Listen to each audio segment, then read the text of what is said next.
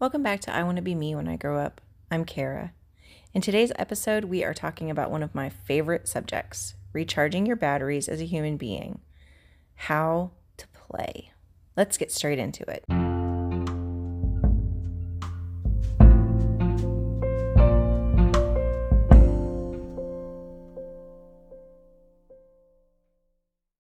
You've heard that old adage, all work and no play makes Kara a dull person. Well, it makes us a dull person if we don't play. So what does it mean to play? And more importantly, to recharge your batteries as an adult? We're working our way through author and podcaster Gretchen Rubin's Vital 9 Elements for a Happy, Healthy Life. I am using this as the framework for walking you through my personal wellness framework. Today, Rubin's next element is recharging. Recharge is defined as to make or become restored in energy or spirit. One of the ways I symbolize this in my personal wellness plan is finding joy in the journey. One of the most important concepts in recharging is the idea of play. To continue our definitions, play is defined as engaging in an activity for enjoyment and recreation rather than a serious or practical purpose. When we're kids, play is natural, but as adults, we rarely make enough time for play. You may even be thinking as you're listening to this that you don't even know how to play as an adult. Let's use the definition to see if we can tease out a few ways to play. What are the activities that you do for enjoyment or for recreation? I love to travel and, even more importantly, to adopt a tourist mindset whenever I can. As a tourist, you keep your eyes open, you look for new experiences, and you try to find new opportunities that you might enjoy. You can do this even in your own hometown. I also love to do things like reading and writing, making art, playing music, and more. I don't have a purpose for these when I engage in them for play. They might result in something that has a major purpose, but I'm simply having fun while I'm doing them. Another aspect to having fun and finding joy each day is to adopt a positive mindset.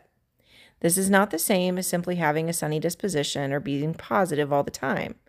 It is recognizing that life goes in the direction our energy points. If we're directing our energy in a positive way, we're more likely to manifest positive things. If we're directing our energy in a negative way, we're more likely to manifest those things. I prefer to manifest more positive things, which is why I adopted my framework of find joy in the journey. Here are your questions and prompts for today to explore this area of wellness for yourself. Number 1, what activities do you do under the guise of self-care? How do these recharge you?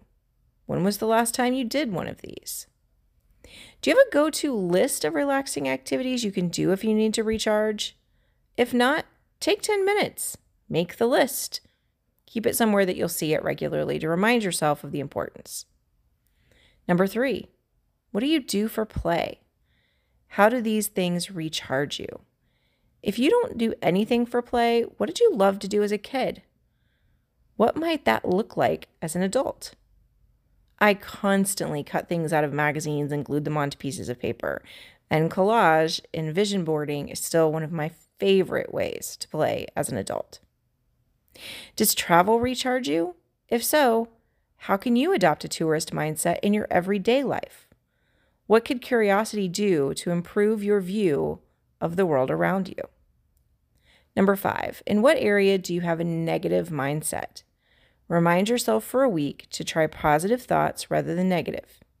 Just see if anything changes.